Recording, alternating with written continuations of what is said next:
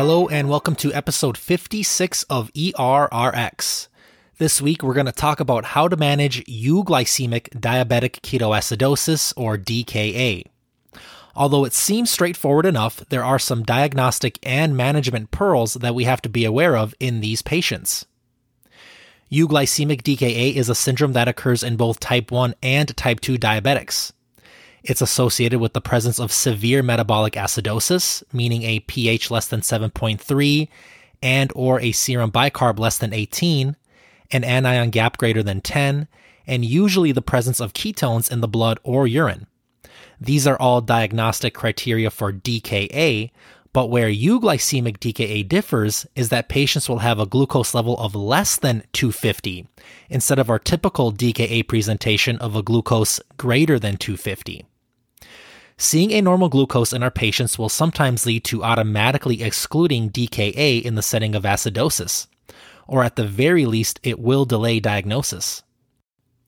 Although there are a number of known causes of euglycemic DKA, such as anorexia, fasting, a ketogenic diet, and alcoholism, euglycemic DKA still makes up only around 2% of all DKA cases. But this will probably change. We now have a relatively new class of oral anti-diabetic medications called SGLT2 inhibitors, such as canagliflozin and empagliflozin, and a few others ending in gliflozin that are just as difficult to say, and I'm not even sure I pronounced them right in the first place. These agents work by inhibiting the sodium glucose transporter protein 2 and the reabsorption of glucose in the kidney. Apart from causing your patient to pee out all glucose and lower their glucose levels, they have also been shown to have significant cardiovascular benefits, making their way into cardiovascular and diabetic guidelines. On the flip side, they do cause some adverse effects, such as more urinary tract infections and an increased risk of DKA, especially in type 1 diabetics. The mechanism by which SGLT2 inhibitors cause euglycemic DKA is complex, but it boils down to the fact that they create a state of carbohydrate deficiency, decreased insulin, and excess counter-regulatory hormones like glucagon and cortisol. This in turn leads to increased lipolysis and the release of ketones. They've also been shown to directly stimulate the release of glucagon and inhibit the removal of ketones by the kidneys. Patients usually present as they would if they had hyperglycemic DKA, with nausea, vomiting, fatigue, or abdominal pain. They may or may not have polydipsia or polyuria since the glucose level is normal, and they tend to have slower onsets of DKA than patients with hyperglycemic DKA. They also don't necessarily need to have an inciting infection or stressor. Just being on the SGLT2 is enough. Treatment for the most part is similar to how we treat old-fashioned DKA with fluid resuscitation and continuous IV insulin infusions. DKA insulin infusion protocols vary from site to site, and some are better than others.